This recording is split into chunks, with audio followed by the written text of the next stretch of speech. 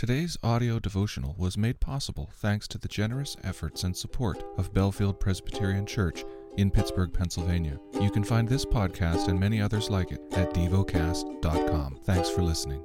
The lesson is from the book of Ruth. Chapter 4. Now Boaz had gone up to the gate and sat down there. And behold, the Redeemer, of whom Boaz had spoken, came by. So Boaz said, "Turn aside, friend, sit down here." And he turned aside and sat down. And he took 10 men of the elders of the city and said, "Sit down here." So they sat down. Then he said to the Redeemer, "Naomi, who has come back from the country of Moab, is selling the parcel of land that belonged to our relative Elimelech. So I thought I would tell you of it and say, buy it in the presence of those sitting here and in the presence of the elders of my people. If you will redeem it, redeem it. But if you will not, tell me, that I may know, for there is no one besides you to redeem it, and I come after you." And he said, "I will redeem it." Then Boaz said, "The day you buy the field from the hand of Naomi, you also acquire Ruth the Moabite, the widow of the dead, in order to perpetuate the name of the dead in his inheritance." Then the Redeemer said, "I cannot redeem it for myself, lest I impair my own inheritance. Take my right of redemption yourself, for I cannot redeem it." Now this was the custom in former times in Israel concerning redeeming and exchanging. To confirm a transaction, the one drew off his sandal and gave it to the other, and this was the manner of attesting in Israel. So when the Redeemer said to Boaz, "Buy it for yourself," he drew off his sandal. Then Boaz said to the elders and all the people, "You are witnesses this day that I have bought from the hand of Naomi all that belonged to Elimelech and all that belonged to Chilion and to Mahlon.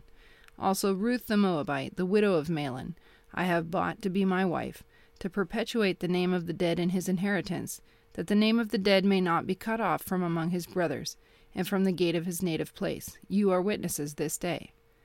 Then all the people who were at the gate and the elders said, "We are witnesses."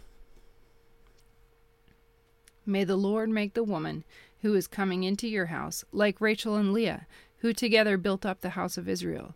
May you act worthily in Ephrathah and be renowned in Bethlehem. And may your house be like the house of Perez, whom Tamar bore to Judah, because of the offspring the Lord will give you by this young woman.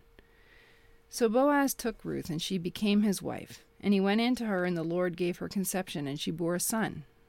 Then the women said to Naomi, "Blessed be the Lord, who has not left you this day without a redeemer, and may his name be renowned in Israel. He shall be to you a restorer of life and a nourisher of your old age, for your daughter-in-law who loves you, who is more to you than 7 sons, has given birth to him."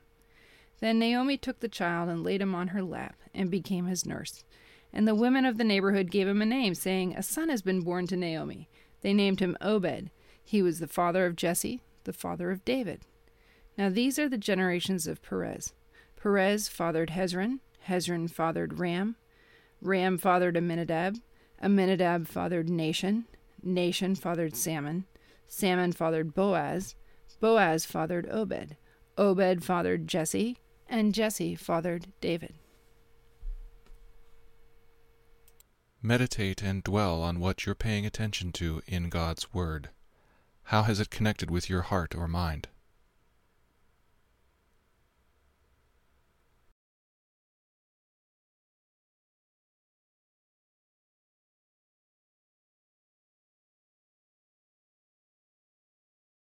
Pray to God freely about what has moved you today. Turn your thoughts to Him and enjoy His presence. We offer the following as prayer topic suggestions. For fellowship with the risen Christ. For widows. Thank you for listening to Devocast.